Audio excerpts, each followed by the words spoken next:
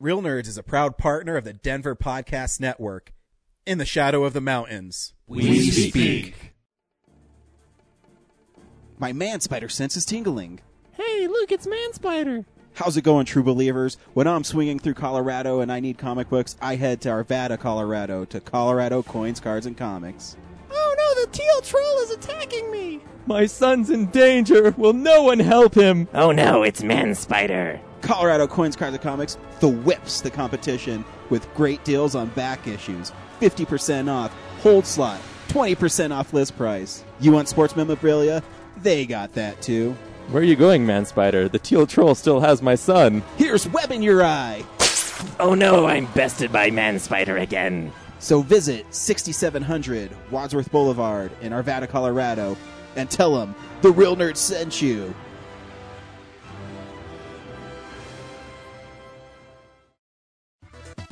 Oh, hi, podcast listeners. There's many ways you can listen to the Real Nerds podcast. You can subscribe on iTunes. You can also subscribe on Stitcher Radio. You want to send us a Twitter message? You can do that. It's so easy, at Real Nerds. Like us on Facebook, Real Nerds Podcast. You can visit our website, realnerdspodcast.com, where there'll be a lot of articles for you to not only read, but to listen to our previous shows. You can also call us, 720-6NERDS5. Thanks for listening, and enjoy the show. Hey, this is Adventure Lounge. My name's Jagger. And I'm Zach. And we're on Real Nerds. Come check out the awesome crossover episode.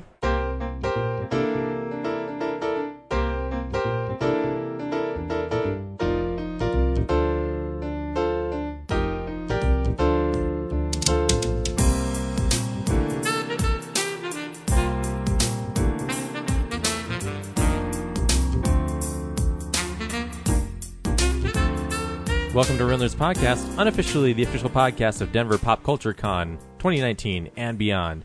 I am here today with Zach and a returning guest, Aaron.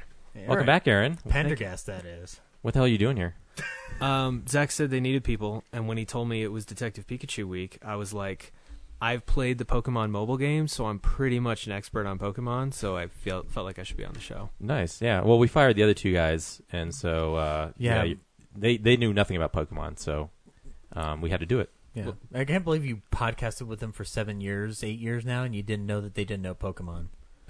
It just never came up. This is the first Pokemon movie we've had to talk about. You went into the room and you're like, I'm so excited, guys, a new Pokemon movie. They'd be like, what's the fuck's that nerd shit? And you were like, get out. You're no longer welcome in my podcast. So how you doing on the Pokemon Go game? I have most of the Pokemons at this point. Nice. I got really bored when I would constantly go places and there would be no Pokemon anywhere. It's kind of annoying, yeah. We found a ton at the drive-in. Yeah. Way too many. In all seriousness, the game did kind of ebb and flow there. There was a time where I just stopped playing it because there wasn't any new content and it was kind of boring, and they've since added some improvements to make it a little more enjoyable. But yeah, it definitely has its moments where you're like, all right, we need some new content, guys. Nothing going on. Who was the developer? Was it Niantic or whatever it was? Niantic. Niantic. I stopped using it because it kept kicking me out of my account. So every time I would re-log in or try to change the password, they don't want you anymore. Zach's a registered user. He just keeps capturing Pidgeys. Let's send him all the lamest Pokemon we can. Pidgeys, Caterpries, no Butterfrees, only Caterpries. And you can't give him the ability to level up, so. Yeah. I think I did get a Pikachu at one point, though. That was fun. Yeah, that was the only thing I ever got that was interesting. Yeah. Yeah. But speaking of Pikachu. Yeah, this week. Every week, the Real Nerds go see a new movie and they podcast their experience of the world. And this week we saw Detective Pikachu. Or, Chimpokemon the movie. This is much family friendlier than Shin Pokemon the movie. Fuck. So, review over. All right. Good night, everybody. So stay tuned to the end of the episode for that review. We will talk about it a little bit and then play the trailer, and then we'll do spoilers. Although I don't know if there's really spoilers for this movie. I think there's a spoiler in this film. If you're a fan of Pokemon, yeah, it'll definitely be spoiled for you. Well, I think there's also a human spoiler in this film, so. Yeah, maybe. But until then, let's go around town with me.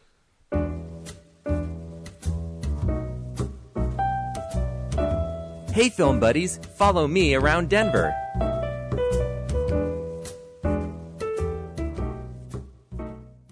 Why would I go around town with you? Why are you mentioning it? You're such a narcissist. I'm just reading the sheet here. Like, yeah, it makes no sense. Like, no one would hang out with me ever. Yeah, exactly. But hey, you do go to some pretty cool places. Why don't you tell us about some of them? One of those is the drive-in, and they are playing Detective Pikachu, followed by Endgame, and then Captain Marvel. So they only got rid of Shazam. yeah, which is like 2 months old now. So Yeah, I guess so. Doesn't feel like it, though. but Captain Marvel's even older. So, but it's got the support of Endgame. So Yeah, and it's That makes a little more sense. yeah, and it's Disney. They own everything now at this yeah, point. they probably got like a deal for playing both. Yeah, I'm in a deal right now for them to buy us. So, fingers crossed, guys. We might be sellouts. Yeah, so it's what Ryan's been looking forward to for 8 years. He's just gonna live in the vault. He's just gonna abandon his wife and kid to live in that vault. What if we did have to sell a brand? I don't know if I could. It'd have to be a lot of money. Yeah, Yeah. like enough to not have to think about it for the rest of your life. The Emerging Filmmakers Project continues this Thursday, the 17th. Right on. That's at the Bug Theater. How much is it? It's always $5. $5. Right on. That's not too bad for a bunch of short films, and you get Q&As with the filmmakers at the end 16th. of it.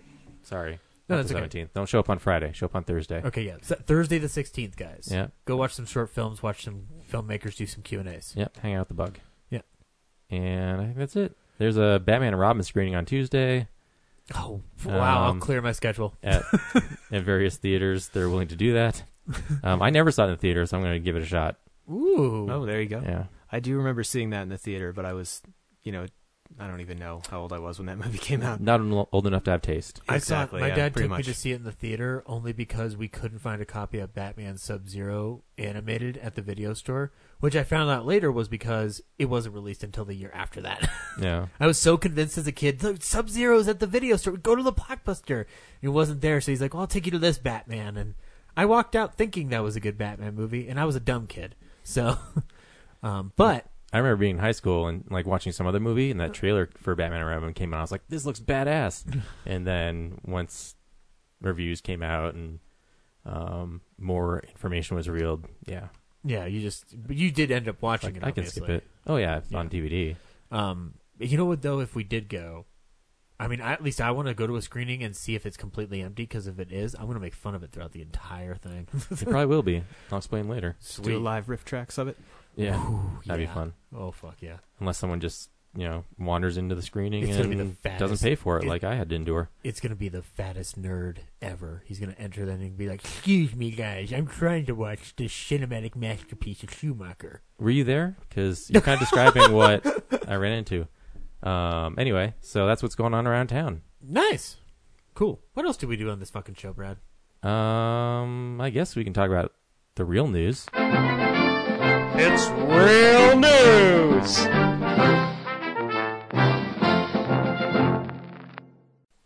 We got a bunch of trailers. Where to start? I'm going to start off briefly with the Watchmen trailer for HBO. It looks interesting.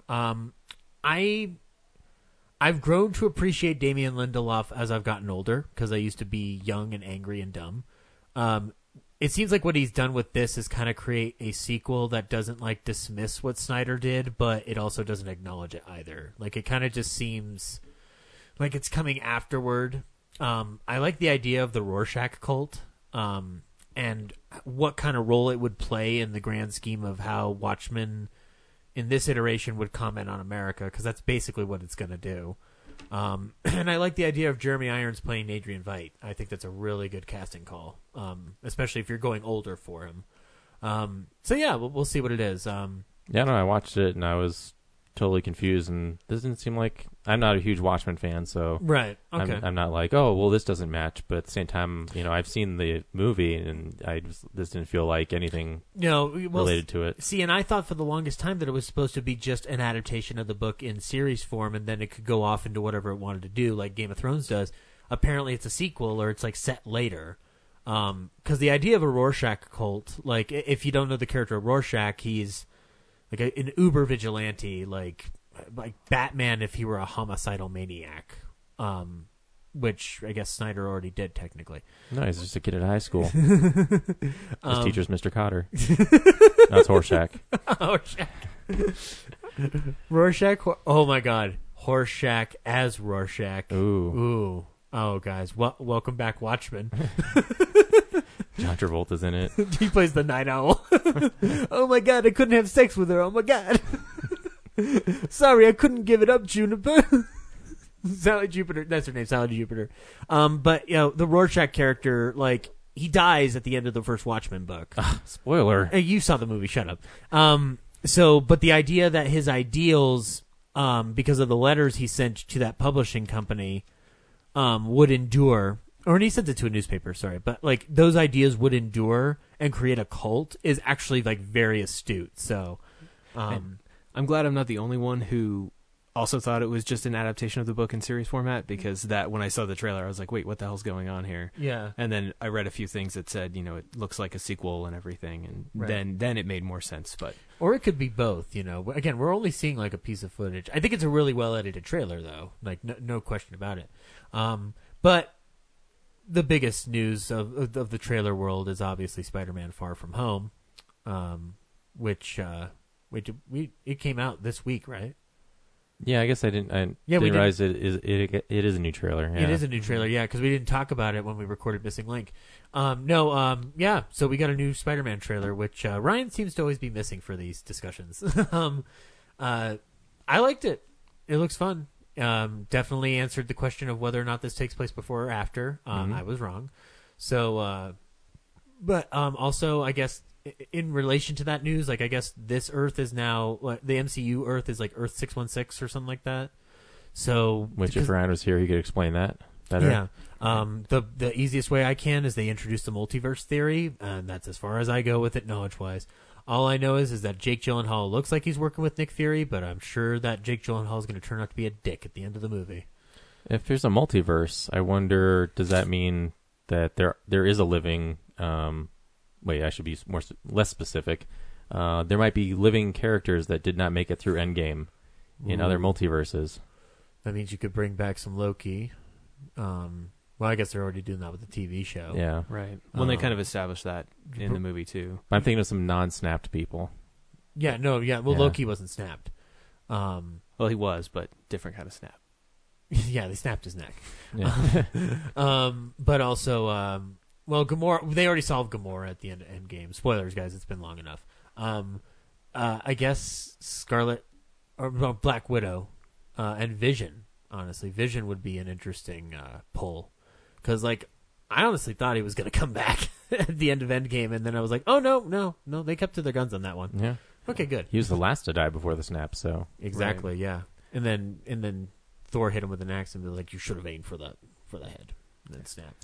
I kind of assumed anyone that died pre-snap was not coming back when they undid the snap, just because there's only so, I guess, in theory, if you, as ridiculous as the whole premise is, you would think undoing whatever he did would just undo that action, not any previous actions. Right. But not knowing the actual mechanics of how the gauntlet works with a snap, I'm just like, it seems like you can control anything, so you could wish those people back, which would Banner try to do. I think it's basically the same mechanical operations as Mickey's hat in The Sorcerer Apprentice, where it just does whatever the fuck you want it to do. Exactly. That's why I'm questioning why they can't just bring those people back, regardless of the snap. Because story and money. Yeah. I mean, obviously, though, they're not sticking to their guns on Loki, technically, because they're going to bring him back for that show that he's doing. But it's not the same Loki, so I guess it doesn't really matter. Because his future would still be set even if he went away with the Tesseract, right?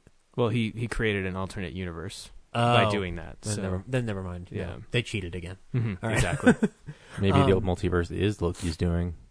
Could be, yeah, because he took off. That's what created it. Yeah. Ooh, there you go. So Loki, Tom Hiddleston's still managing to be a part of this franchise after how many years? But yeah, and then the rest of the trailer looked fun too. Like I liked Spider-Man hanging out, being a high school kid, and then suddenly not doing that.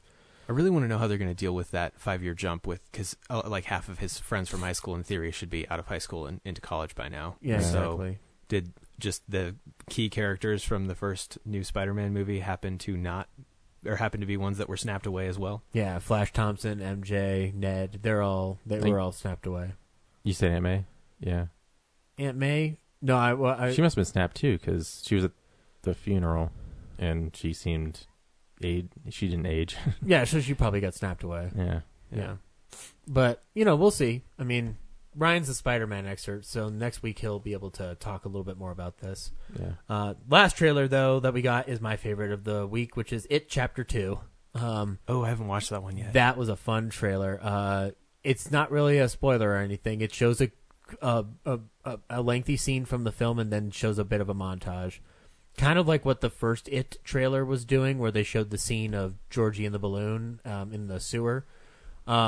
I like the way they're going with this, like in terms of just setting. I didn't realize James McAvoy was in it. Oh yeah, no, he plays Bill in it. Yeah, the adult cast is pretty killer. It is. Like, the fact that they got Jessica Chastain to do it is awesome. It didn't surprise me that she was able to do it, though, because she's worked with the director before on the movie Mama. So it looks great. I liked the way the drama was kind of pulled out in that scene prior to the horror kicking in. And, I mean, yeah, like, I'm excited as anybody else to watch the conclusion of this whole nonsense. Because I saw chapter 1 first, and then I watched the miniseries, so I already know how it ends. And then, so I'd like to see how they do it better this time around. There is a piece of news within that, though, that there's a scene from the book that's supposed to kick in the adult years, where a kid and his boyfriend are making out near a bridge, and a bunch of homophobic people come and kind of bully and torture them, and that's how Pennywise is able to ascend. And he ascends with hundreds of red balloons floating from below a bridge. And there was thoughts that scene wasn't going to come into the film or make the final cut. It is, and filmmaker Xavier Dolan's playing the character in question who gets beat up. So, yeah, you get to see a bunch of balloons rise from below a bridge. It'll be quite a visual spectacle. Sorry, I'm trying to make sure I had this right. Oh, we had a death this week. Alvin Sargent passed away. He was the screenwriter for Ordinary People and Spider-Man's 1, 2, 3. So Yeah. This guy had an interesting career. He also wrote the film Julia, which he won an Oscar for. And he wrote Paper Moon, which, if you haven't seen Paper Moon, it's a wonderful film. But yeah, Big Bucket of Wind at 92. I mean, like, he didn't write all of Spider-Man 1, but he wrote Spider-Man 2.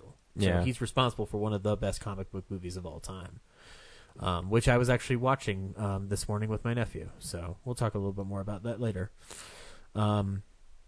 Did you know there's going to be a Cats movie? Yep. Did you know that Tom Hooper's directing it? Nope. Did you know that Taylor Swift's going to be in this shit? Nope. Apparently she went to cat school to learn how to be a cat. This isn't really news. I just wanted to bring this up because I'm amazed. I'm not. I'm not like the biggest Taylor Swift fan in the world, but I'm like, damn, man, you're committed. Like, I'll give you that. If you really. Well, when you got all the money in the world, you can go to whatever fucking cat school you made up. Yeah. I guess I'm just mainly amazed that this is actually a thing. I didn't think this was actually happening. This is like James's preacher shit, where you're just like, no, this is never going to happen. And I'm shocked it didn't happen sooner. Like in the 80s and early 90s, like Cats was huge. Exactly. Yeah, I would have thought then you would see this. Yeah, didn't they have? But they did have that video of the live performance that Warner Brothers would sell. Like, you would see it. Like, I see it like in every like 99-cent bin you can ever see, like at a garage sale or something like Next that. to the Riverdance. Yes, DVDs. Riverdance and the Nutcracker with Macaulay Culkin. That's the trilogy right there. But yeah, no, Cats the movie. You want to watch a shitty musical film? Made into a shittier movie. Yeah, exactly. I don't like. Andrew Lloyd Webber's made one good musical, and that's not even that great. Fight me. The Invisible Man reboot, remake, whatever that's being done at Blumhouse has a plot. Synopsis revealed. It's going to be directed by Lee Wannell. The plot description as it stands is: movie follows Celia, Elizabeth Moss, who receives the news of her abusive ex-boyfriend's suicide. She begins to rebuild her life for the better, but her sense of reality is put into question when she begins to suspect her deceased lover is not actually dead. I like this because if you watch the original Invisible Man, he is an abusive jerk. And he's also a homicidal maniac who killed 100 people. He is the he is the killer in the Universal Monster series with the highest body count. So the direction they're going with this essentially is to kind of reverse engineer it and tell it from the girlfriend's perspective, which I appreciate. And the fact that Lee Wannell's doing it is pretty fucking amazing. So, and they're doing it low budget, so that's good. That means they learned their lesson from that Mummy nonsense. That's an interesting direction. I like the sound of that. Yeah, exactly. Yeah, I mean, that's how you should never have tried to connect these films necessarily. You should have kind of just like one organically, like MCU did, where it's just see what happens. But also like the Universal Monsters, like in that box set that I got over there.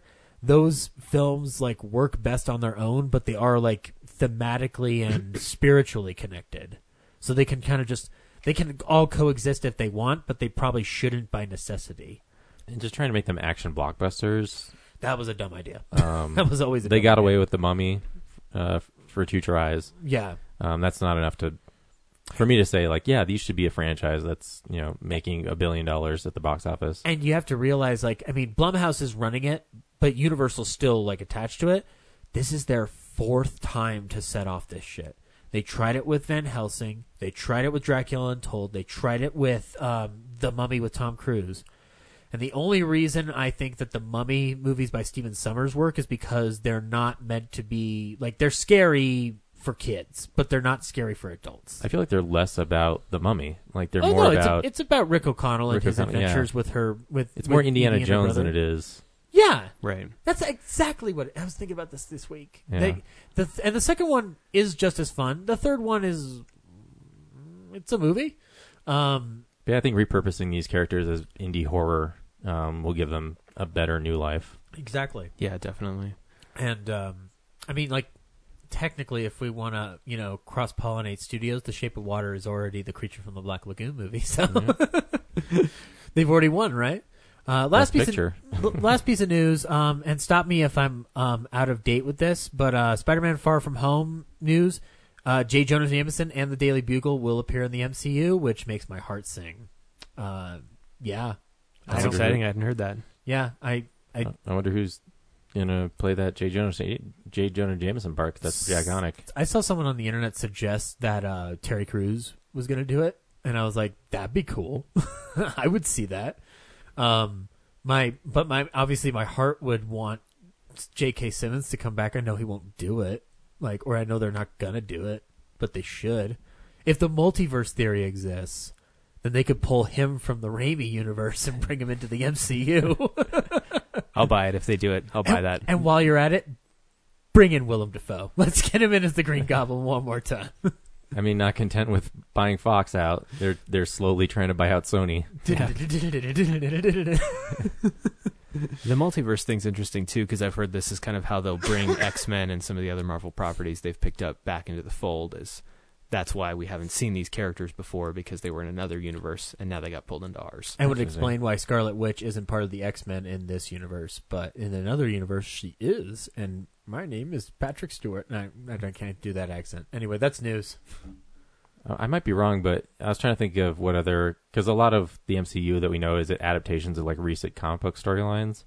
And one of those was House of M, which I think Scarlet Witch was a big part of, or at least the catalyst of. Isn't it that she destroys the X-Men or something like that? Something like that. Yeah, she wipes out like half of... not like a Thanos, but I think she wipes out like half of the mutants or something, and it's this whole thing. Did she feel sad about it? But she should.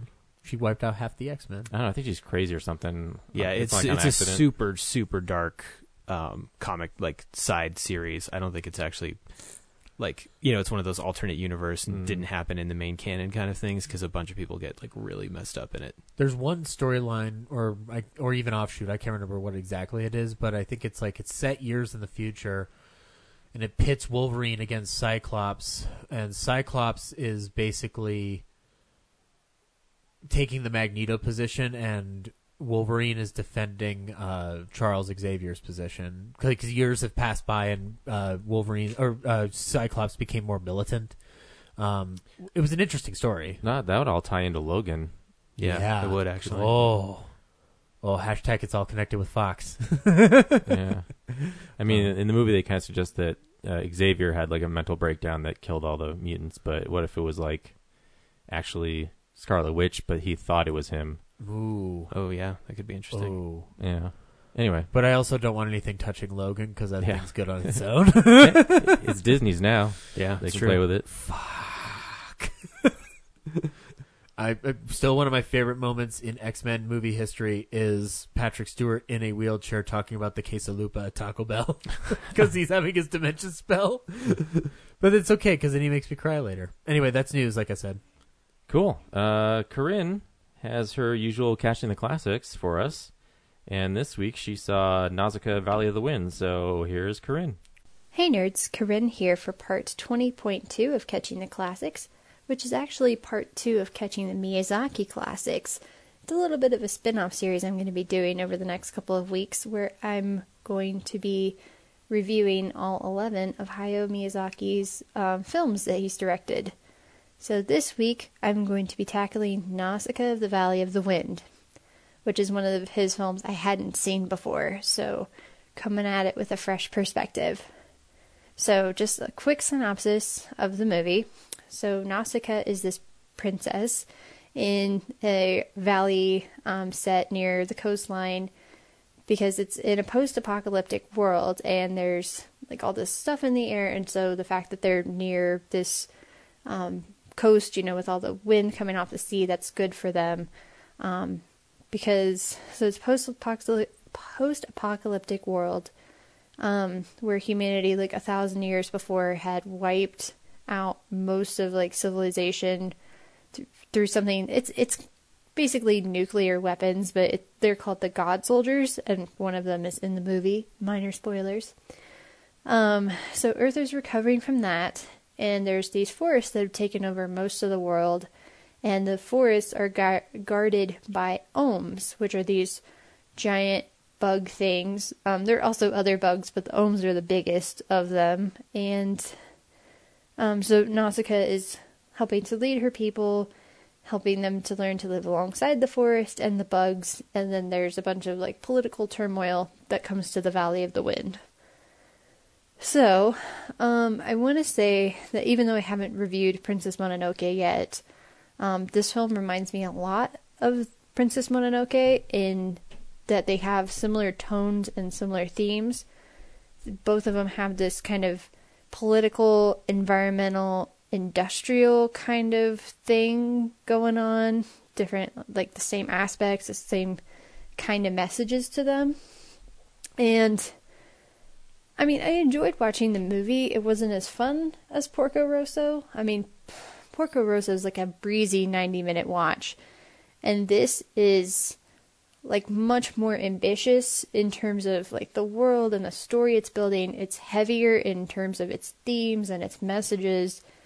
And it's just, it's a lot more dense. And I appreciate what they were trying to accomplish, but I think those things are done better in Princess Mononoke, in political and environmental angles, and there are just a lot of moving parts in this movie, and I find it kind of interesting that it was classified as a children's film. Like, when I went to go pick it up from the library, it was in the kids section, and I don't know, that just seems like a weird choice for me. I think older kids, like, 8, 9, 10-year-olds would be fine with it, but I feel like a 5 or 6-year-old would be confused or overwhelmed because, like I said, I think there's a lot going on in this movie, at least compared to Porco Rosso or like My Neighbor Totoro or Ponyo. Like, I feel like those are very like young, kid-friendly Miyazaki films, and this is like a little bit more older kid to preteen, sort of. I mean, not like you couldn't enjoy it as an adult, but I think older kids would be able to appreciate it more than younger ones. So, anyway, and plus there are some parts that felt a little bit long, so I think kids, I don't know, obviously it just depends on the kid, but I think that younger ones might not enjoy it as much as the older ones. So, yeah, this is really hard to review, because I do appreciate what they were trying to do, but again, I think Princess Mononoke does it better, but that being said, by no means is it a bad movie. It's really well done. I like the design of the ohms. I think they're really, really cool. And I like how they interact with the world of the story. There's a lot of like really cool visuals in the movie. And I really like the character of Nausicaa, because when she was first introduced, she was kind of this, I mean, she came across to me as this like borderline like Disney princess type of character, where she's, cares about the animals, and she's, like everybody loves her, and she's almost too good to be true. Like, she seemingly doesn't have any faults, and because of that, she almost doesn't feel real. But there's this scene, it's about a third of the way through the movie, where, minor spoilers ahead, so this other kingdom invades the Valley of the Wind, and these soldiers come into the castle, and they kill Nausicaa's father, the king. And so Nausicaa runs in, and she sees these soldiers standing over the, her father's dead body, having killed him.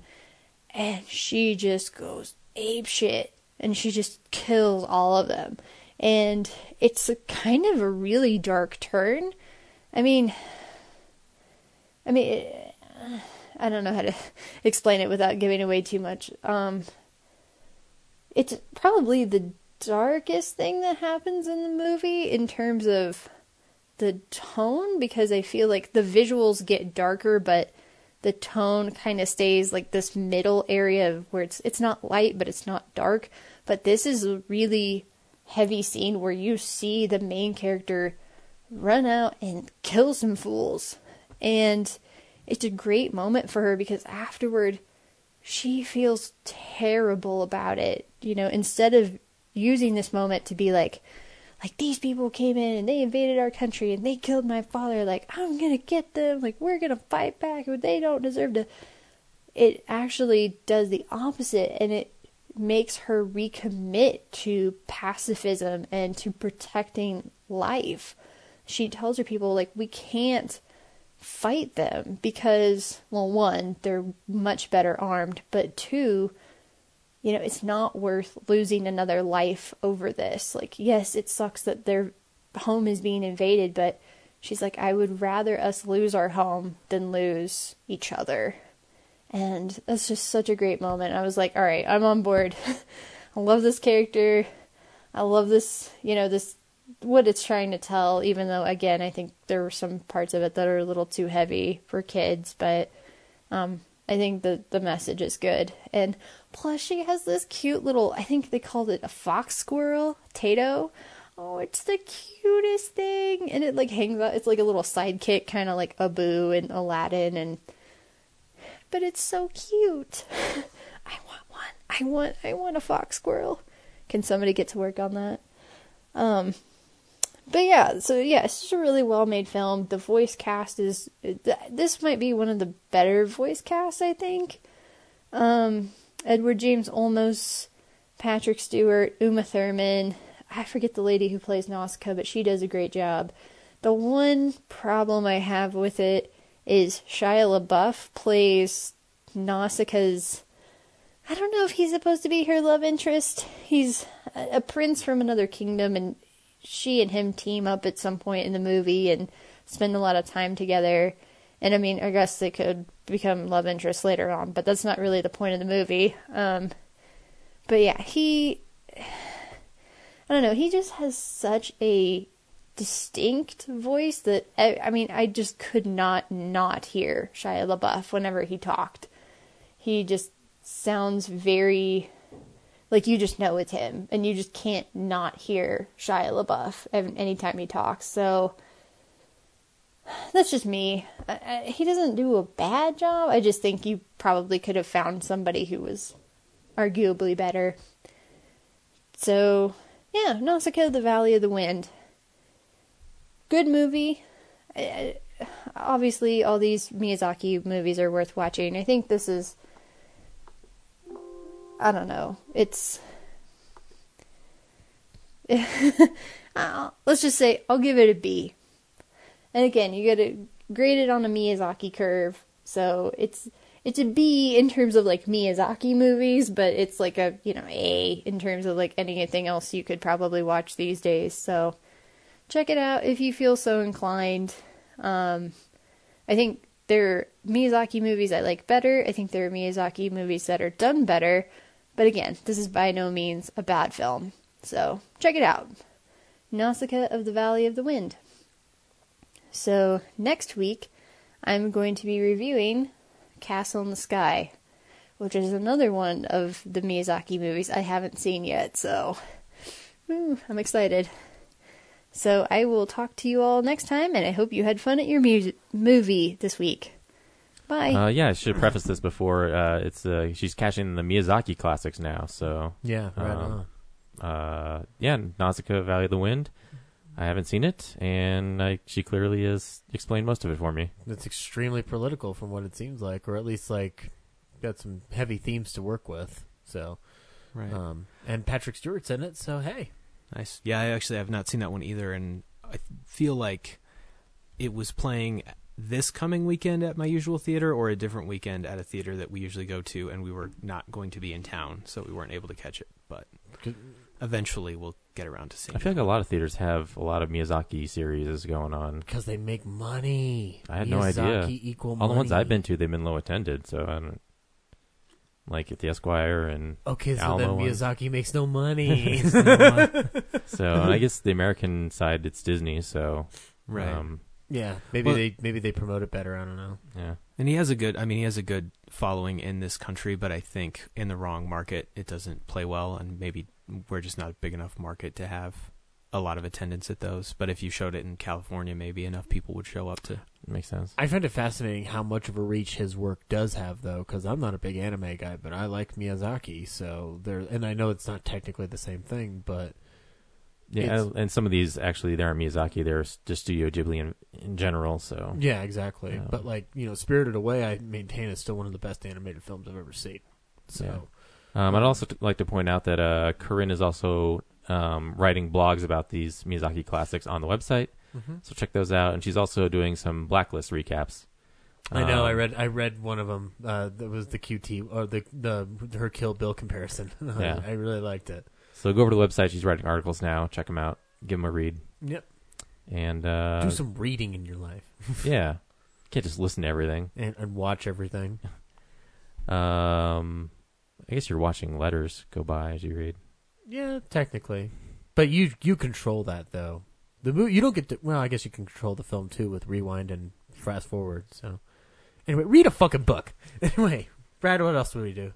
Zach, what Blu-rays, 4Ks, and DVDs are coming out? I will tell you. DVD releases and Blu-rays. Do you want to see Godzilla in 4K? And I'm not talking about good Godzilla. I'm talking about bad Godzilla. Matthew Broderick Godzilla. Yes, Matthew Broderick. You can get Roland Emmerich's Godzilla in 4K this week. And it looks like it's in a steelbook, too. So, wow. If you really want to give Sony money for dumb decisions, go ahead and do that. That movie sucks. Criterion, however, is putting out a good movie called Funny Games from Michael Haneke, and you can pick that up. It's the original version from 1997, so that's a great film. He's a great filmmaker. That movie will disturb you. If you want to play catch with Kevin Costner in 4K, you can do that with Field of Dreams, which is coming out in a regular 4K and in a steelbook. A documentary that Brad and I saw in IMAX called Apollo 11 is coming to Blu-ray. It doesn't say anything about a 4K, so I think it's just a Blu-ray, which sucks, but whatever. Documentaries don't get treated well. Shout Select is doing This Gun for Hire, a 1942 noir film with Veronica Lake, Robert Preston, and Alan Ladd. I have seen this film. It is really fun. You can go check that out if you'd like. One of my favorite films from this year, Fighting with My Family, is coming out on Blu-ray. You can check that out if you haven't seen it. It's a fun wrestling movie that's got some heart to it. And believe it or not, Nick Frost has one of the most tender-hearted things he's ever done in a movie in that movie. We can also get Happy Death Day to You, the sequel to the highly successful Happy Death Day film. You can check that out. I like that film a lot. If you want to hear Liam Neeson say some awkward shit... Oh, wait, no, that's not in the movie. That's just in real life. But you can watch Cold Pursuit, the film he was promoting when he said that awkward shit, in 4K. You didn't read it. You can watch him say the awkward shit in 4K, or No, I canceled that because I realized it wasn't the movie. So well, damn it. yeah, I mean, it would be great to see news footage in 4K, wouldn't it? I will not be rewatching it. I was so bored in that movie. Really? Yeah. Okay. Spoilers, it's not going to make it on my 2019 Film Explosion. Oh, well, boo. I'm curious. I mean, maybe I won't get bored. Maybe we watch movies differently. Brad, do you would you want to see a Buster Keaton movie? How about that? Okay. Okay. Well, you can get 2 of his films on Blu-ray from Cohen Media Collection, The General and Steamboat Bill Jr., which are considered 2 of the classic comedies that he made. So Those were out already, but okay. yeah, but Kino Lorber had him out, or one of the Flickr Alley, one of the other 2 companies, but they always buy from each other. Like you can always get like one version. So Shout has it now? No, Cohen Media. Cohen Media. Okay. Cohen Media. Oh, okay. Yeah. Yeah, Cohen Film Collection. They always have that big square C. They've grabbed some Universal titles in the past, like the old Dark House and stuff like that. But you can check it out there. There's a steelbook of the King Kong remake in 4K, which looks pretty neat. You can check that out. Mill Creek is putting out Ghosts of Mars, and I'm going to get that only out of obligation for completion. So I will not rewatch it again. You're going to watch it to completion? No, because I want all the John Carpenter films. So I will watch it to completion. Yes, I'm going to masturbate to that film, Brad. Just enjoy that. Just sink in. Let it sink in even longer, because you're gonna wish it was there later.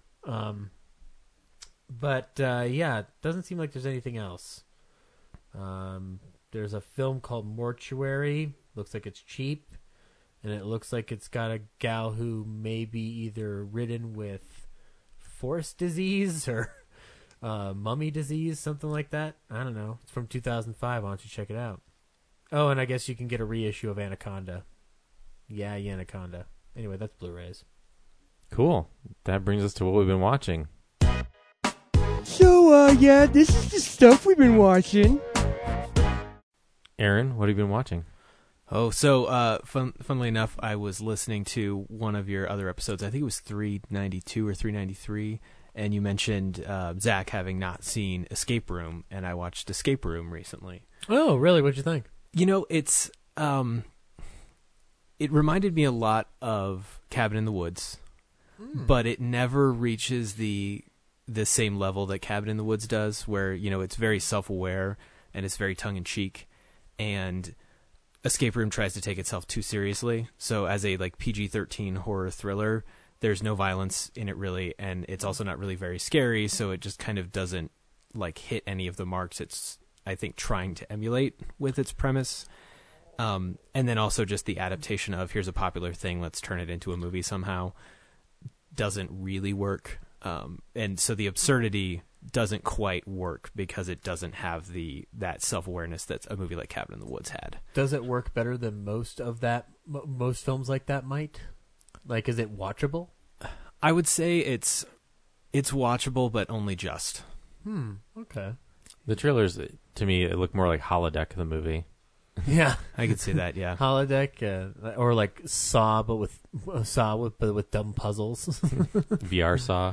VR Saw. VR Yeah, Saw, yeah, that's it. That's a better one. that's it. Or AR Saw, I guess, augmented reality. AR Saw. Yeah, that's probably Why an am I accurate wearing these depiction. glasses? Maybe I'll check it out if it's like 99 cents on Amazon. I don't know. Yeah, I was going to try and grab it in the Dollar Theater, but I always missed it. Yeah, now you can catch it in the dollar bin. Right. Yeah, if it's streaming, I'd say check it out, but otherwise don't spend money on it. Okay, right on. I watched the extremely wicked, vile, just whatever Bundy Extremely movie. wicked, shockingly evil, and vile. That's the one. Why did you shoot that duck, you asshole? John Malkovich. That was it was pretty good. I liked that the focus, and Zach, we were talking about this before we started as well, but yeah, I watched it this week as well.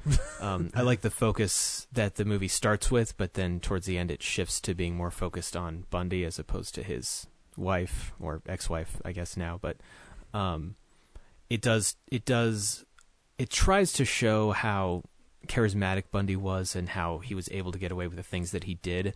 But instead of pulling it off, they missed the mark. Instead of looking like a crazy psychotic person that you can't believe pulled off these things. It's almost like they're saying, look how awesome he was because he could pull off all of these things. So it's got the wrong tone, I think, in that regard. But overall, it's a good film. The performances are great, and I did enjoy watching it.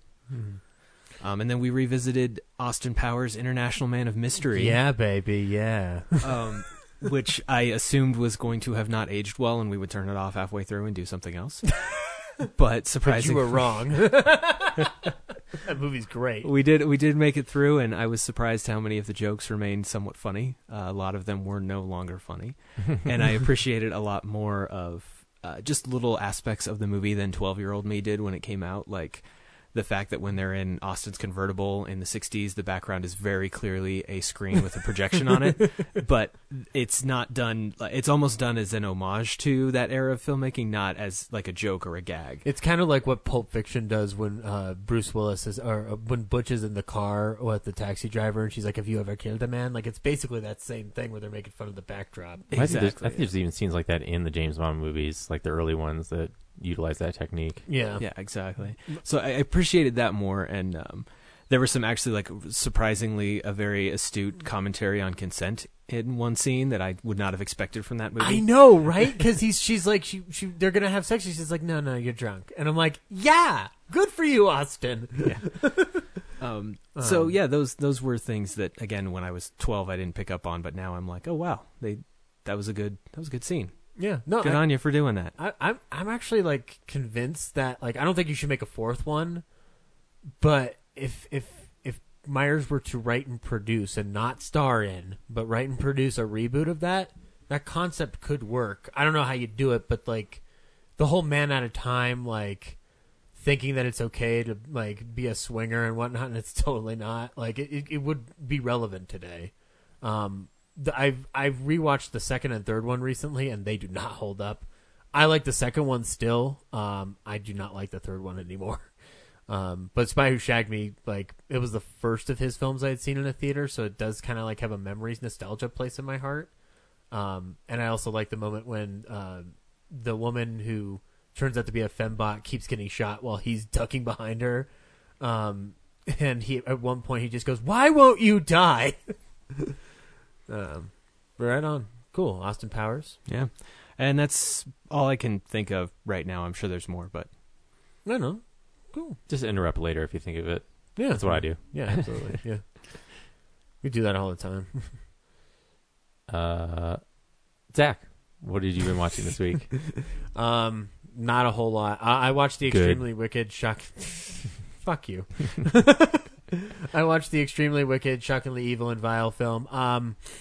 And Aaron and I were talking about it earlier, but I think I'm a little more hip on it than, or not hip, but forgiving of it than he is. Because you think serial killing's cool? No, because that's not the impression I got in the film. Now, my thing is that I already knew Bundy was bad going in. I just noticed this Ted Bundy poster on your wall. Where'd that come from? Oh, well, it came out of Serial Killers Monthly. I get it every week. Why are all the eyes crossed out on all your DVDs? If it's monthly, how do you get it every week? Why's the door locked? There are holes in your story, Zach. Yes, exactly. Guys, did you notice that you were shackled? Quick, what's the number for 911? I love that joke. No, but because I had watched that documentary a week ago, I knew, like, I already had the pre-basis for everything. So, like, every time he's doing something, I'm creeped out by it already. But I had to watch it also from the perspective that I knew nothing about Bundy. And from that perspective, it's very interesting, and I think in that aspect it's very good. I will say, though, and I agree with Aaron on this, they focus a little too much on Bundy and, like, not enough on his girlfriend. Like, that story should be predominantly her, and then Bundy's a side supporting character, like... And it starts that way, but then it shifts away from her. Exactly, because then they want to show you, like, oh, he escaped from Aspen jail, and or the Aspen courthouse, I guess. But and then he escaped from jail again, and there is a Catch Me If You Can type of vibe to this movie in certain places, which isn't ill-placed, but ill-advised, is the best way I would describe it. I think the cast is great, though. Like, Efron's great in the film. This is a performance you're not expecting out of him, and he pulls it off so well. I think Lily Collins is the star of the movie. She gives an amazing performance in the film. Haley Joel Osment's great in it. Heck, even Big Bang Theory is good in it too. But I think like ultimately the thing you want to know about the film is that like, so it's very, there's no violence in this movie at all whatsoever. Like up until the last 15 minutes, and it's only one scene that they show. But like the whole film is basically just conversations that like talk about graphic shit, but they're not like they're nothing being shown until the revelation at the end, which I won't spoil because it is technically a spoiler, I guess. An emotional spoiler. I don't know how else you describe it. But yeah, and I mean the director of it, Joe Berlinger, who I've talked about numerous times on this podcast, I want to see him do more narrative features. But one of my bigger issues with the film is that he used a little too much archive footage. So I think he needs to. If I would have one piece of advice for this experienced Oscar-nominated director, it would be to not to meld the two genres so much. But you know, still an interesting watch. I'd highly recommend it. And then the only other things that I'd watched this week were, I watched the first two Spider-Mans with my nephew, but I didn't really like watch them. I was kind of like taking care of him while watching them, while he was watching them. He responded very well to Bruce Campbell's cameo. He was transfixed when Willem Dafoe was on the screen, and he really liked Spider-Man trying to make a web happen, but it wasn't happening. He started giggling when he was going like, up, and away, web! And then Spider-Man 2, he sat through the first half and then crashed about halfway through. So he doesn't know how it ends. So he's wrestling now in his sleep, wondering what happens at the end of Spider-Man 2. I feel bad for him. And then the last, your fault. I didn't force him to go to sleep. You forced him to watch it. So by that logic, you're saying that Sam Raimi's Spider-Man 2 is so boring it'll put a baby to sleep. I didn't say it's so boring that it put it to sleep. I'm just saying that like you forced your nephew to watch it, and I didn't force him to it. I put it on while I was hanging out with him. He didn't have a say in the matter. You forced him to watch it. He's 1.5. If he would tell me what he'd want to watch, he could have watched nothing. That is true. He could have just played with his toys. Yeah, you're trying to like babysit him, not do your job and have this television entertain him. Fair. On the other hand, shut up. I was amazed though that he paid attention to as much of it as he did, though, because we can't get him to sit down for much. It's pretty colorful. Yeah, it is. The last thing we got him to sit in front of while he was here was An American Tail, and that's because it's An American Tail. But so yeah, and then the only thing else I've been watching is Star Trek: The Next Generation. So you're on the Inner Light. That's a good episode. It is. The episode before it, or maybe it's Iborg. I really liked Iborg with 305, or Hugh. I think that's a wonderful episode. There was one before it though where Deanna's counseling a kid who has an imaginary friend, and the imaginary friend comes to life. I thought that should have been more of a horror movie than it ended up being, because it ended up just being like shitty version of The Bad Seed. But like it's still an interesting episode. I like the way it ends with Picard confronting the being that's taken the form of the imaginary friend. But it starts out like a horror movie, which is pretty cool, where it's like the energy being is kind of going through the scene in that Star Trek visual effect way, and everybody else is kind of just going about their daily lives, which I'm like, I appreciate seeing the daily life of the Enterprise. Like, it's kind of like one of those things that I don't see that often, and when I do, it's kind of a treat. So, and I like seeing the arboretum of the Star Trek ships, so those are always fun. But yeah, I'm going to keep going, see what happens, and, I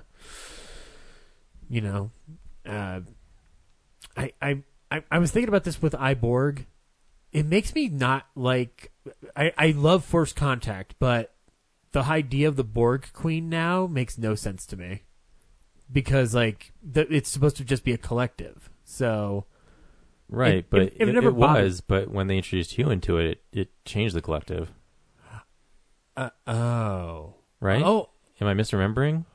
Well, because that was the whole dilemma of Hugh was like they wanted to use him to poison the well, basically. Yeah. But then they introduced like, you know, if he's a sentient, if he has individuality, then it's like wrong to use him to kill his own race. Right. Yeah. So they send him back, and he's just gonna like maintain the Like he's gonna stay in the collective, but he remembers that he's friends with Geordi. Yeah, but his individuality, like he's gonna connect to the collective anyway. Yeah. So that still poisons the well. Okay. Which is, I think, is how the Borg Queen is created. Okay, then that makes sense.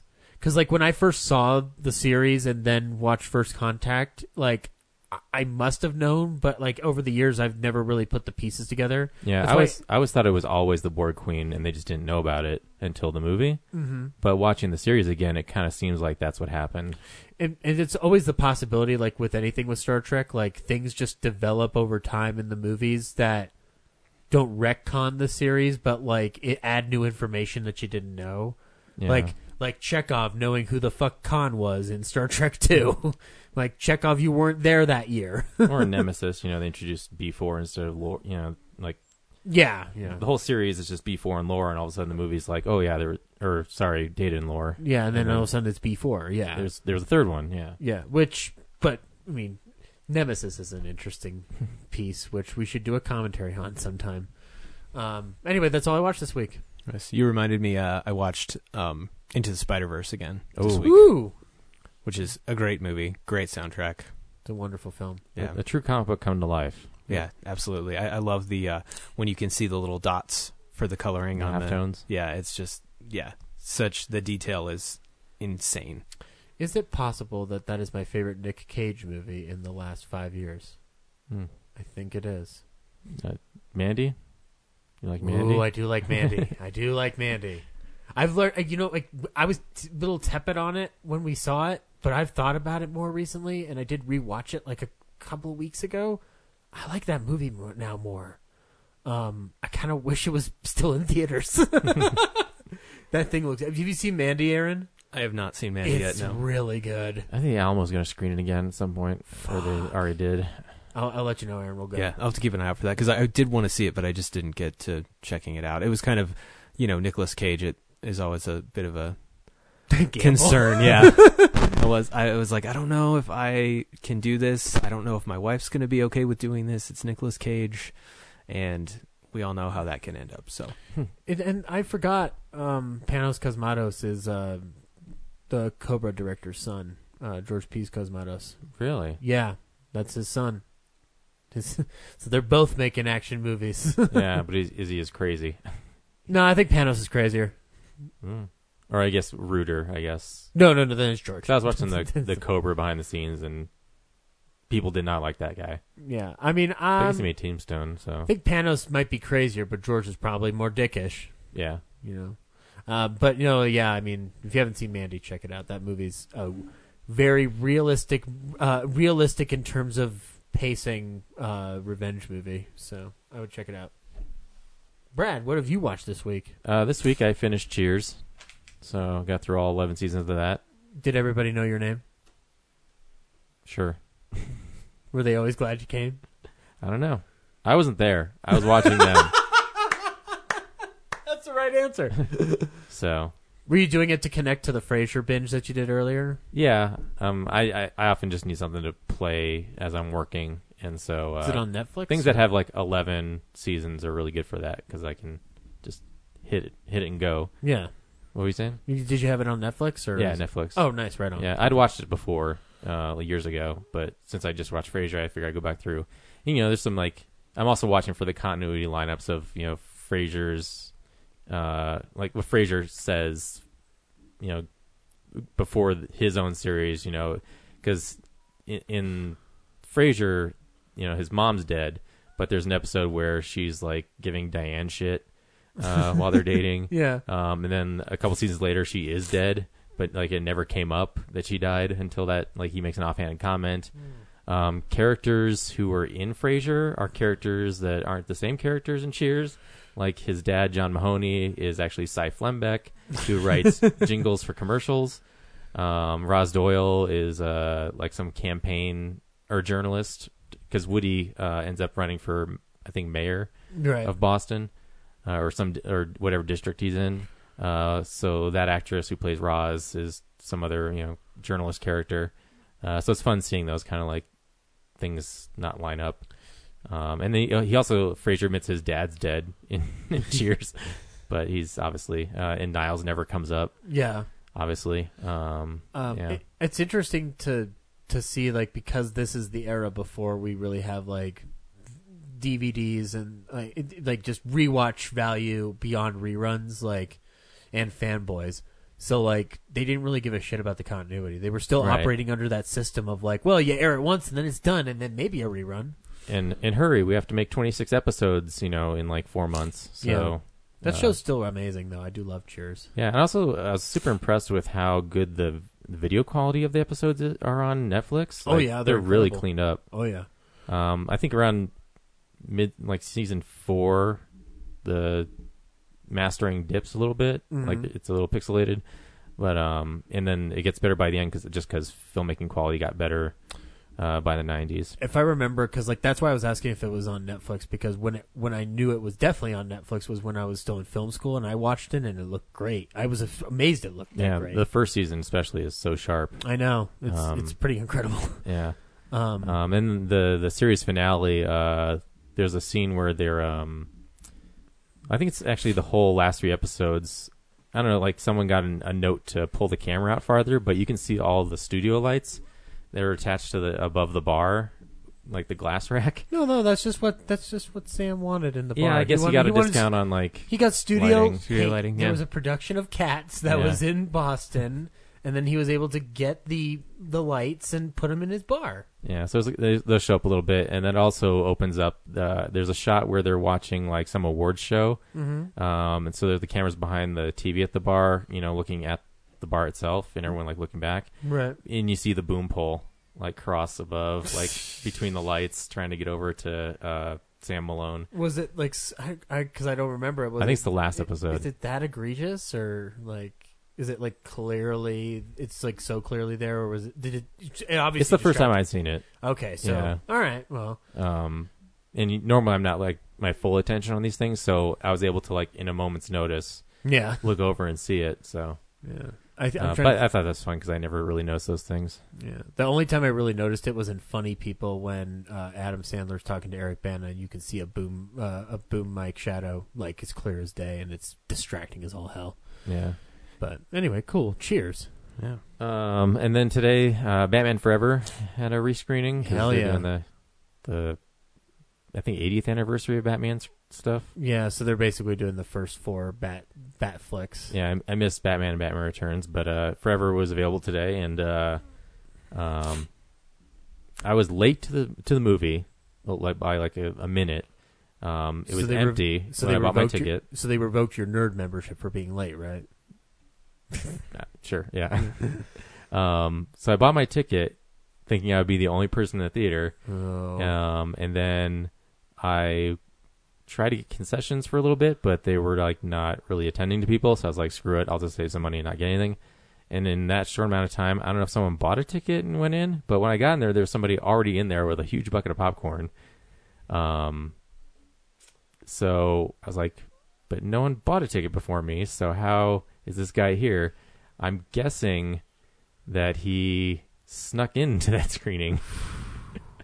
What did he look like? Can you give the police a description of this assailant? I didn't stare at him, but he seemed like a big guy, and he had the biggest bucket of popcorn you could get. And then I think 5 minutes before the movie ended, some woman walked in and just started talking above me. So I think it was those two. So I think he was waiting for her for their real movie, and he got there early, and he was just like, fucking, I'm going to watch some other movie. So I almost had a private screening of Batman Forever. And it's not the same when you have to hear "Kiss from a Rose" at the end credits with that fat guy sitting in the same room with you. Yeah, it's awkward. Yeah, it would be awkward. The movie itself, though, still hold up for you as okay entertainment? Yeah, growing up, it was my second favorite Batman movie, but then I rewatched Returns, and that flip-flopped, and it's the Jim Carrey show. Jim Carrey makes it more interesting to watch. Yeah.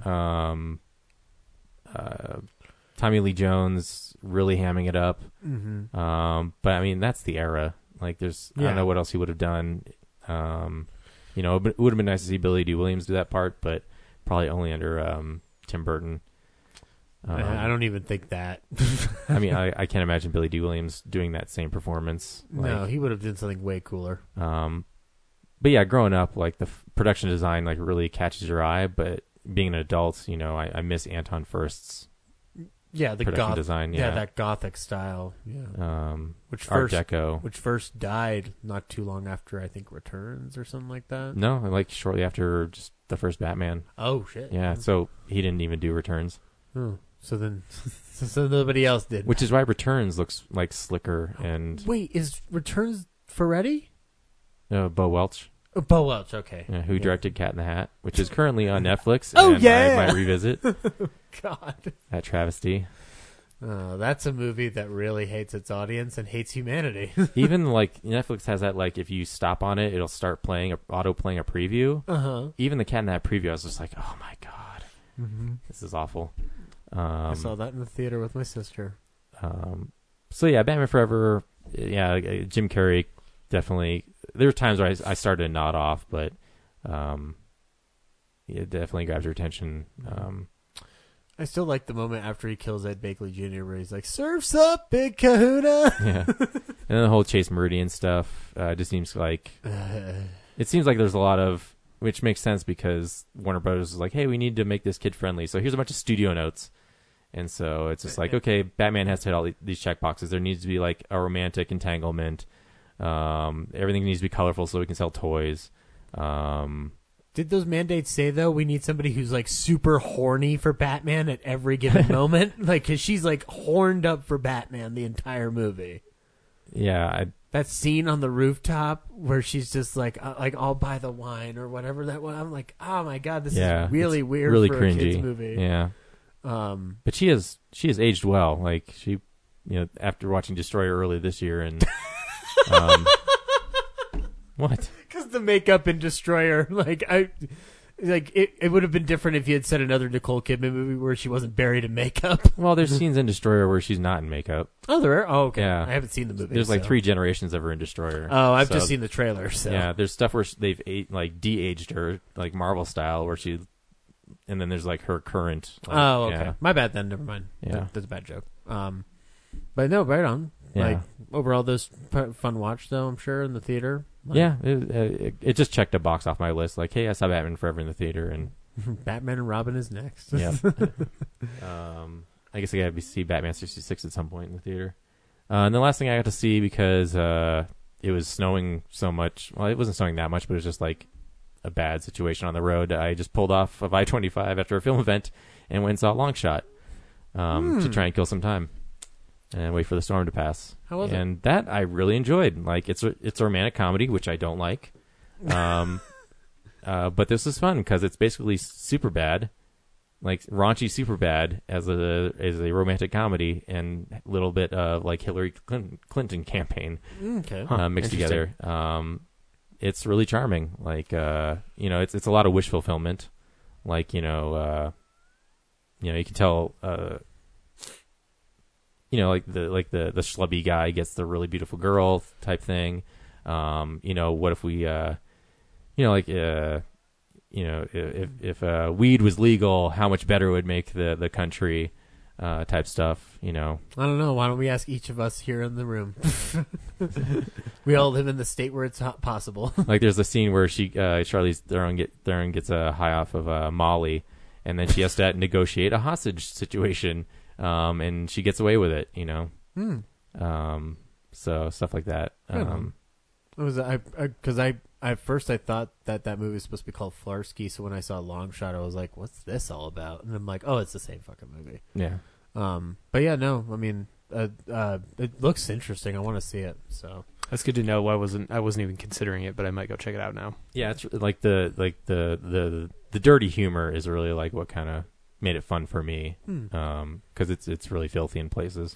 Seems like Rogen's having a bit of a resurgence because there's supposed to be another super bad-esque film coming out later this year with like 10-year-old kids cursing up a storm. So. Oh yeah, I saw that. Good Guys, right? Yeah. Yeah. I haven't seen the trailer for it or anything, but I think it played before Long Shot, and that's why I was like, ooh, really? Yeah, like I saw it like come through like Slash Film or something, but I was like, okay, whatever. I'll eventually see the trailer somewhere, so I didn't watch it then.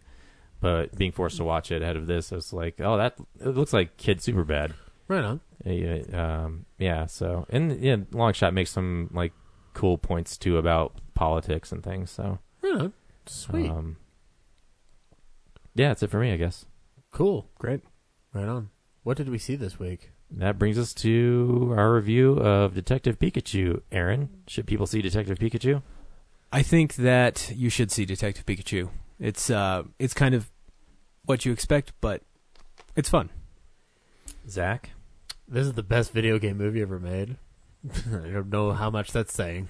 Have you not seen Super Mario Bros. The movie? I take that back. Super Mario Brothers is still the best one. Thank you. Nothing else, Thank you. If nothing else, to watch Mojo Nixon play his guitar in Koopa Land. Wait, have you seen Double Dragon?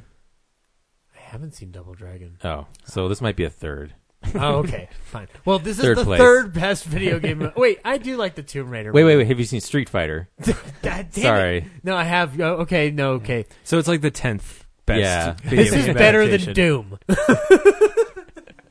Better than Doom. Better than the first Tomb Raider. Better than the first Tomb Raider movies with Angelina Jolie, which I haven't seen. Maybe the third one without her. Yes. Yeah, slightly better than the one they made without her. Although I like that one. Okay. Yeah, you should go see it. It's very cute. I'm actually very surprised they got away with making this movie as good as they did. I think the script's pretty solid. I have some issues with the third act, but not in the places where I thought I would. And some of the editing's a little weird in my eyes, but I think the whole cast is wonderful too. I like Justice Smith in it. I think he's fun. Ryan Reynolds thankfully didn't do what I thought he would do in this movie, which is just Deadpool around. So, and the Pokemon and the art direction and the set design of this thing, like the visual effects and the art design and the set deck look great. Like this looks amazing, and the cinematography is pretty special because it is shot on film. It does look like a detective movie, so I appreciated it. So yeah, I'd go check it out. It's a fun time at the movies. Yeah, it's an interesting watch visually. It's amazing that like a studio would allow this much this high level of production for a Pokemon like property. Yeah. So that's good. It's fun. It's charming. Ryan Reynolds' Pikachu actually, it makes sense when you watch the movie that it's more than just a like a marketing ploy to get people into the. Like it is, but it's also like it makes the story actually makes sense as to why he's able to talk, more than just like some MacGuffin.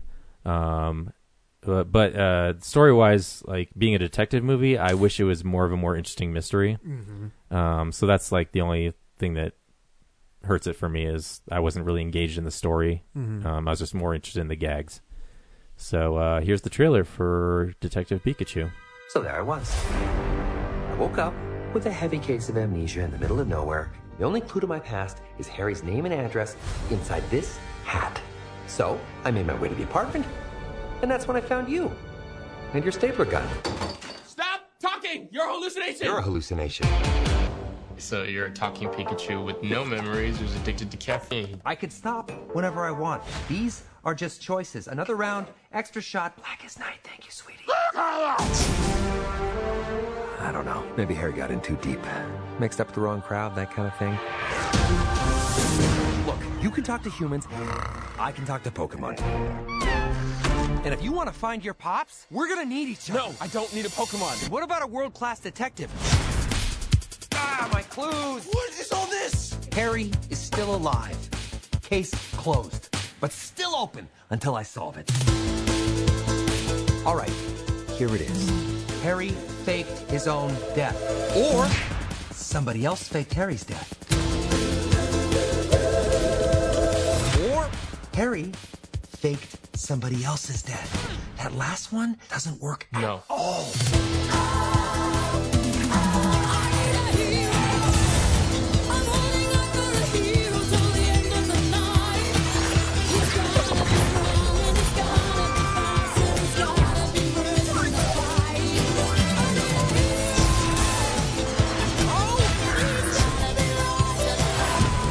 Now, obviously, I've dealt with this putz before, so I'll just do it again.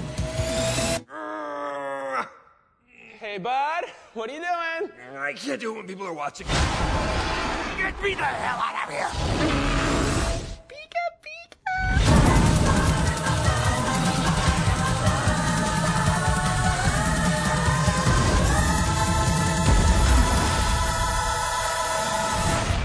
That's a twist. That's very twisty.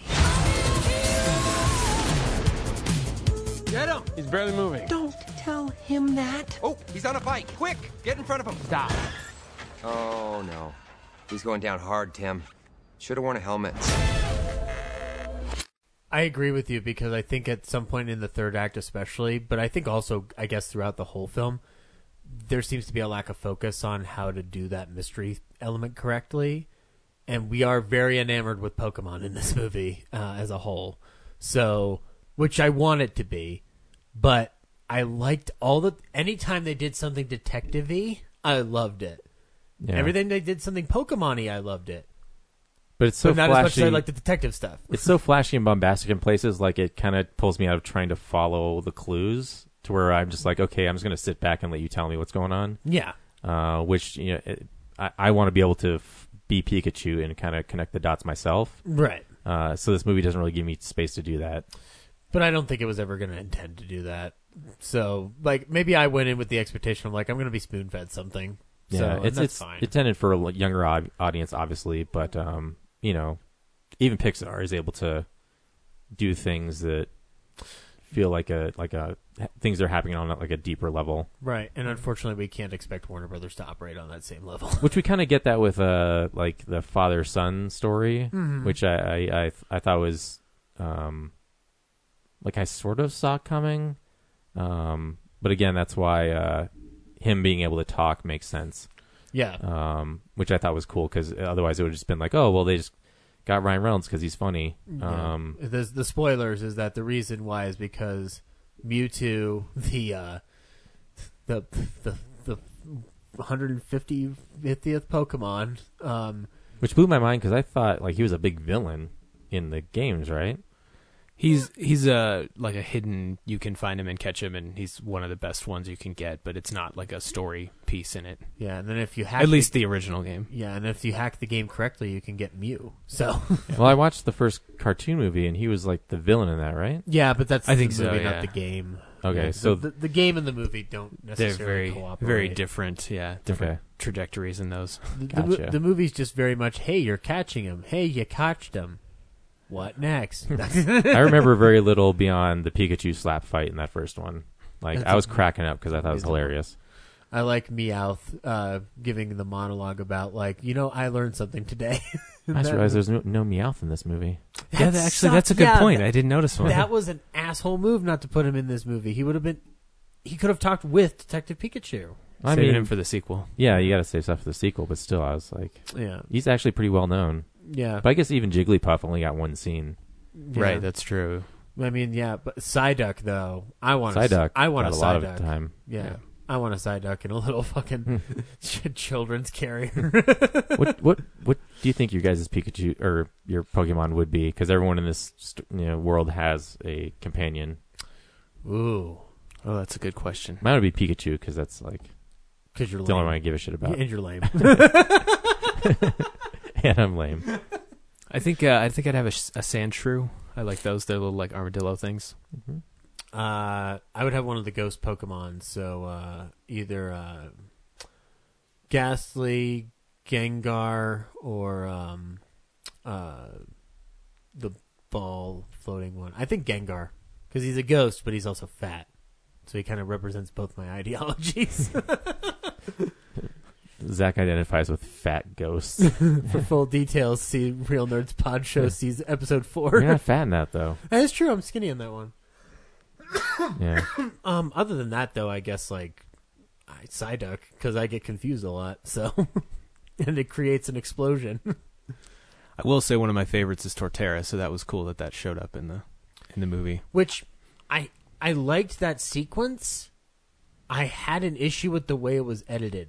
Like anytime it felt like they were cutting away to the Tartarus like underneath, and then like it would cut away to the action, and as if that was already happening. Like there was no like through line to it. Like it felt like the continuity of it was broken up. Like it's an action scene, so I guess it can do whatever it wants. But no, that scene did kind of feel like a mess to me too when I was watching it. It didn't feel like is the lab destroyed? Because it's not like they ran very far from it before that happened. And then what's his name? Like like the one, I forget the villain characters, but his son was there and captured.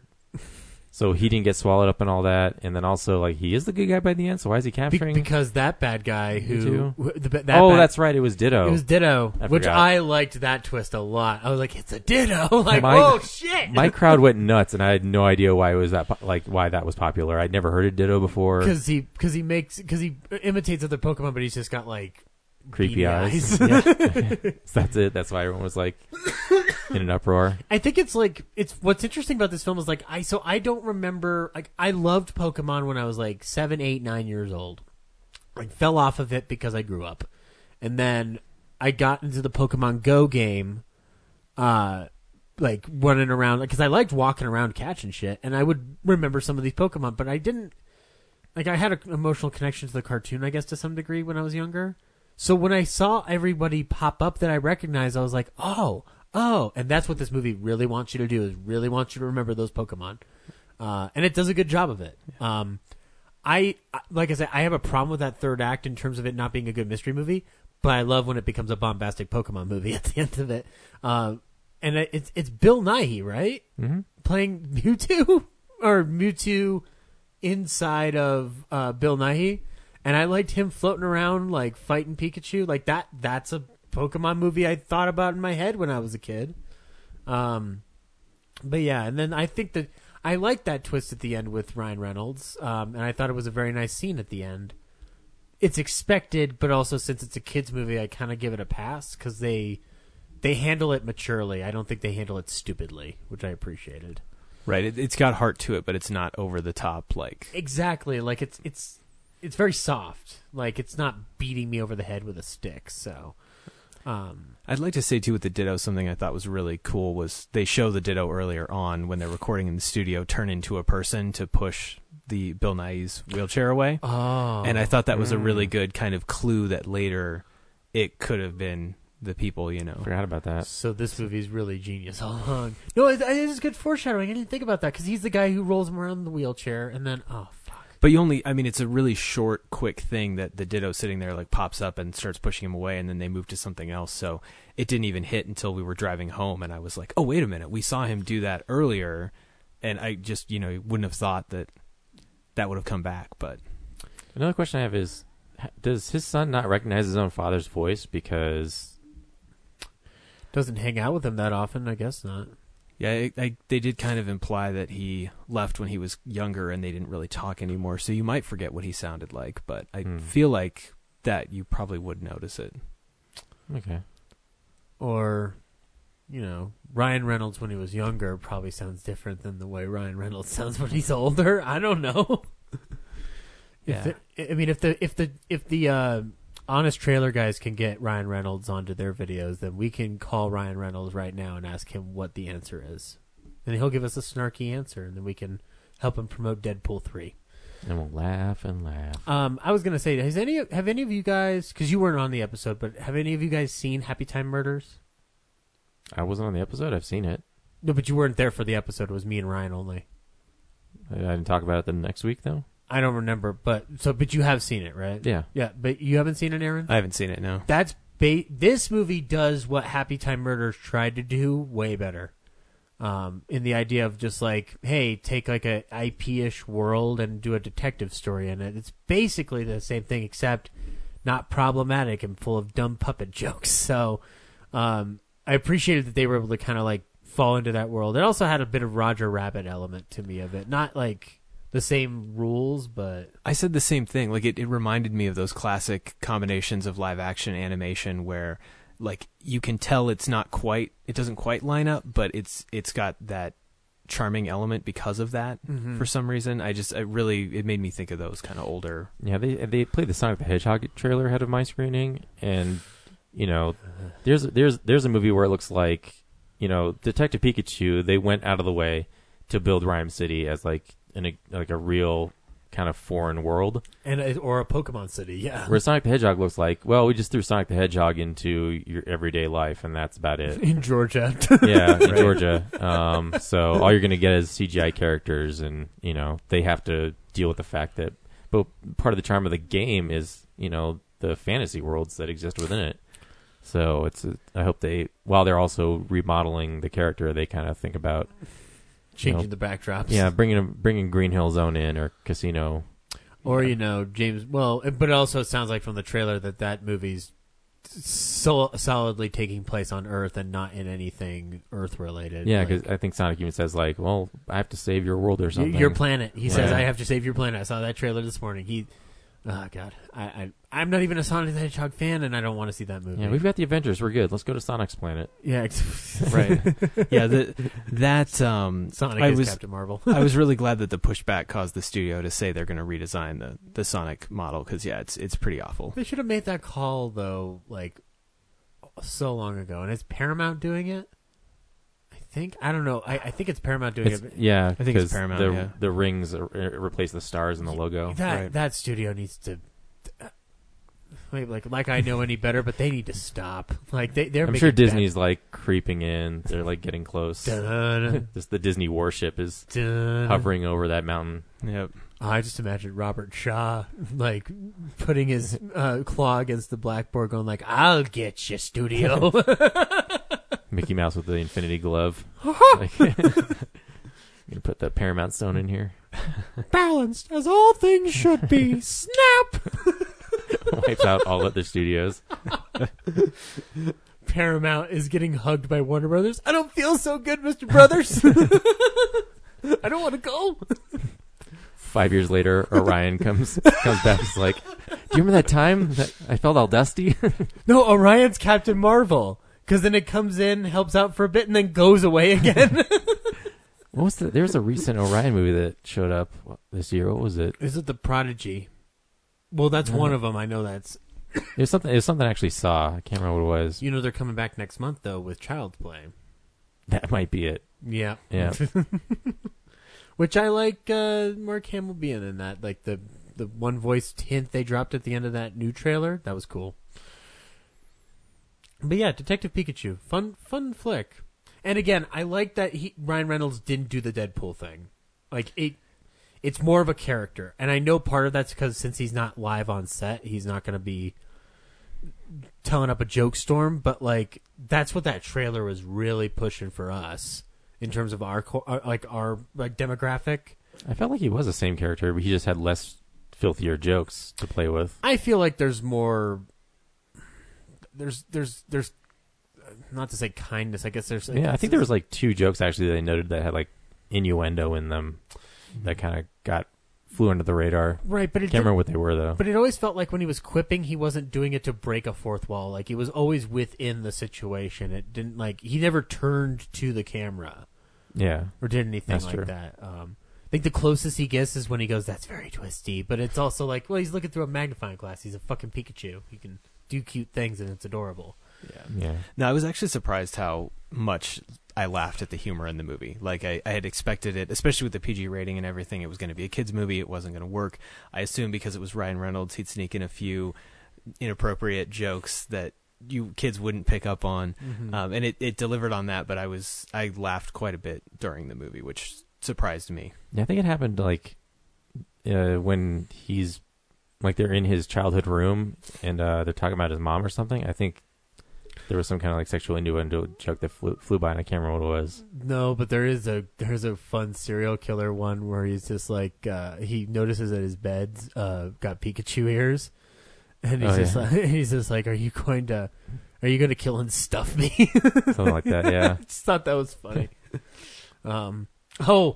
I love when he's singing Pokemon theme song Oh, down the yeah. road sad. Yeah, that was funny. That was good. That's like, because that's the one thing throughout this movie. I'm like, are they going to acknowledge that song and all? At some point, I'm like, no, they're not. And then, bam. There's some music cues that are like instrumentals of it. Yeah, and then So. and they also like the score's got a nice like it reminds me of the game's music mixed with like that 8-bit feel of it, but it's like it's never like overt. It's just kind of sprinkled into the score. Yeah, the post-credit motion graphics was like really like art design wise, I thought really good too. Yeah, yeah, definitely, including the Smash Brothers theme. And I know we kind of like I'm never like I don't like I'm trying to think because like if you're thinking of a film that has the best visual effects like each year, like to me the visual effects have to serve the story and they're not necessarily about realism or like authenticity. Like it's about like does it serve the story well? I'd make an argument that this is some of the best special effects I've seen in a movie this year next to Endgame because it does serve the story really well. Like those Pokemon feel like they're supposed to be there, and it's not distracting. They don't look like cartoons necessarily, but they don't look realistic either. Like they're it's the best middle ground. It's kind of like when the Peanuts movie that came out from Blue Sky isn't CG for a good reason. Like it's kind of just a flat thing. It's the same thing. So I was just blown away by those visual effects. Like I want another Pokemon movie. Maybe something different. Like I don't need another Detective Pikachu. Yeah, it's actually titled Pokemon: Detective Pikachu. So there might be some like sub Pokemon genres though. Pokemon Team Rocket. Yeah, yeah. They're building a Pokemon universe. Yeah. Oh, hashtag it's all. They're Iron Man. Hashtag it's all Poke connected. Yeah, they just speaking of the world building aspect too. I really appreciated the Rhyme City looking distinctively like a city in Japan, and that they drove on the left hand side of the road and everything. So it had these like little nods to the country of origin of Pokemon, but still didn't feel like you were necessarily there or you were necessarily in a place in the United States. It was very like it was a city that could exist, but you didn't know where it could exist, and I really appreciated that, those aspects of it. And the production design did that well, even in the city before Rhyme City, where like the cars all have like foreign-ish license plates, but they could be Europe, it could be Japan, it could be anywhere. But then the storefronts kind of look like small town America. Like the production design work in this film is really, really good. Yeah, I really appreciate that they, often movies like this get really heavily Americanized, and they really did. Like they really treated the source material respectfully. I think the only thing that seems even remotely Americanized is the fact that he's an insurance salesman at the beginning of the film, and that's like the smallest thing, because like every other aspect from like the newsroom that she works, that the gal works at, all the way up to like different like these are things that are sprinkled out through those cartoons. Like they would always make commentary on things like. It's dumb commentary, but it's commentary. And I like the Cubone scene in the field. Yeah, that was fun. That was like a cool, hey, this is what it's like to capture a Pokemon moment. I dug it. It was the only time a Pokeball's in that fucking movie. With Karen Sony from Deadpool. Dopender, yeah. Yeah, Dopender. The news part just reminded me in Long Shot, Andy Serkis is in the movie as like a Rupert Murdoch type. Are you serious? Yeah, but oh, wow. he's in so much makeup. Like I only recognize him from the voice initially. Yeah. Anything else about Detective Pikachu? No, go see it. Once again, like they pulled it off. I can't believe they did. Yeah, I want to know where they shot parts of it, because there were a few shots that, especially aerials looking down when they were driving and stuff, where I was like, this looks like Scotland or Iceland. But it just didn't look like the U.S. anywhere. But I don't know where they would have shot it. So yeah, they shot it at Rhyme City. It's all real, guys. It's all CGI. Cool. What are we seeing next week? I think next week is John Wick 3. Oh shit! So the turn off your brains, sit down, and just enjoy some crazy action. The head start is going to be over. Once that movie starts, they're going to all be after him. He's going to need guns. Lots of guns. I love that they used that line in that trailer.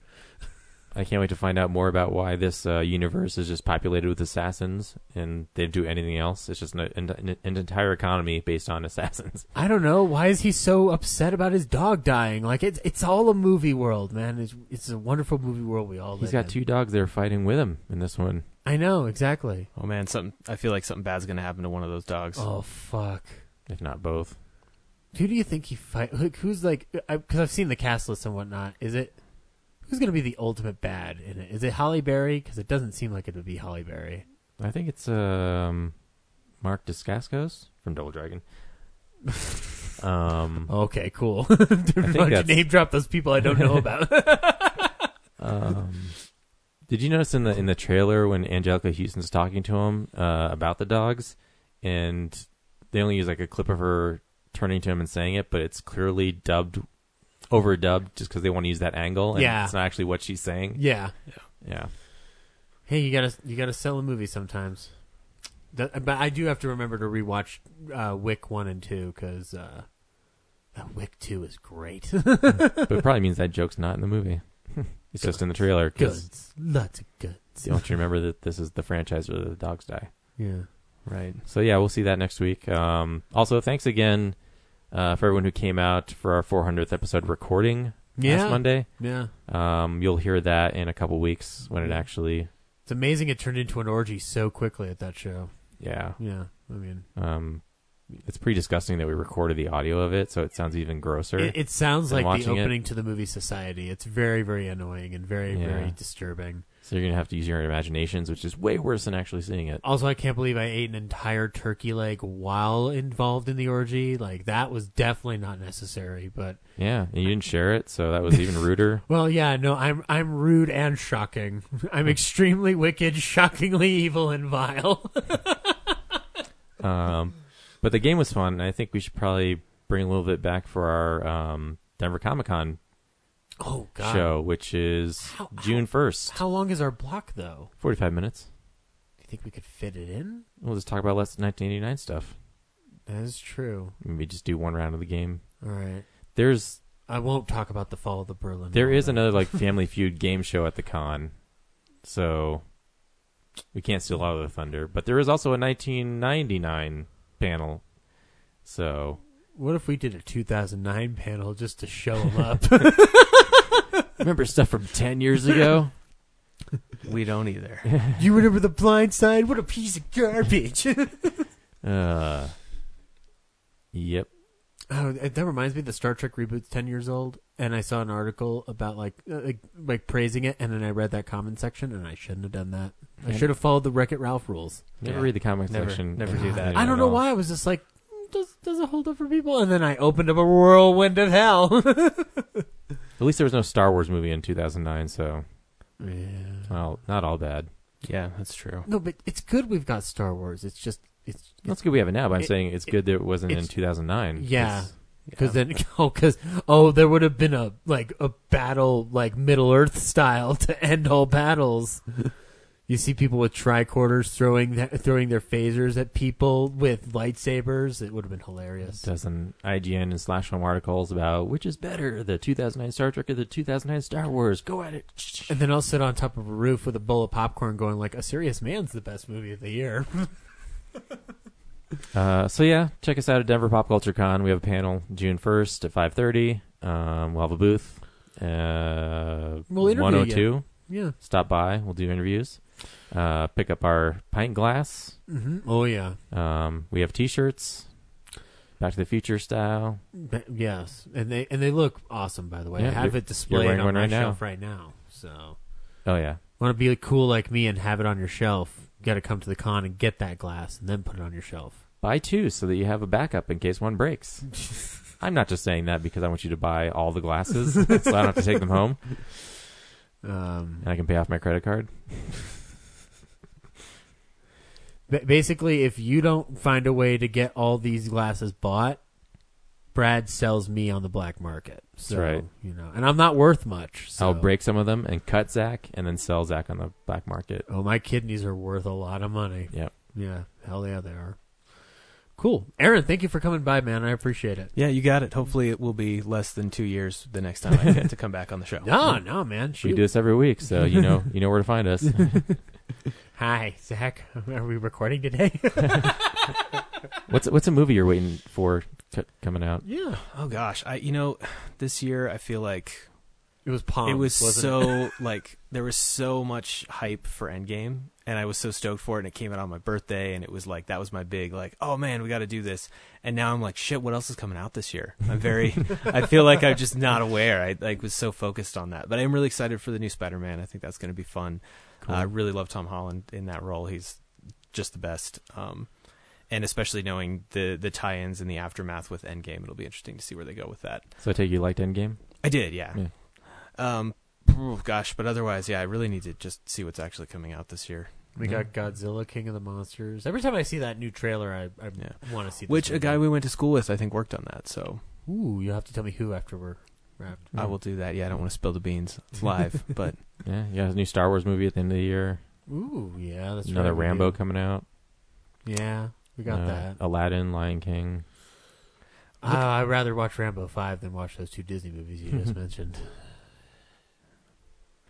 I think Star Wars is the only one I'm really looking forward to. Yeah, Brightburn looks interesting. Oh yeah, Brightburn. Yeah, dude, is that supposed to come out this month? No, I think it's July. That would make more sense. I just thought it was May for whatever reason, but yeah, no, that and God, yeah, I don't know. Booksmart is the one I'm looking forward to. It's coming out in a couple weeks, but that's just because I want to see Olivia Wilde's debut. So, but anyway, yeah, John Wick 3 next week. Exactly, John Wick 3 Parabellum. Parabellum, yeah. Until next week, though. Bye. Later, guys.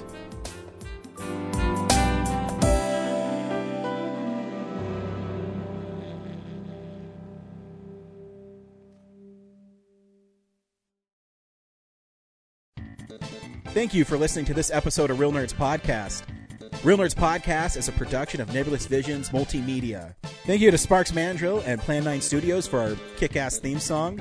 Also, if you're in the Denver area and you're looking for a cool place to see movies, we see them at the Alamo Draft House in Littleton and now also in Sloan's Lake. Thank you to Colorado Coins, Cards, and Comics for supplying us with all our comic needs, especially you, Andrew. You know who you are. And a big shout out to James's mom. I'm giving you an electronic hug that you can feel through the airwaves. Thanks for listening, and have a nice day.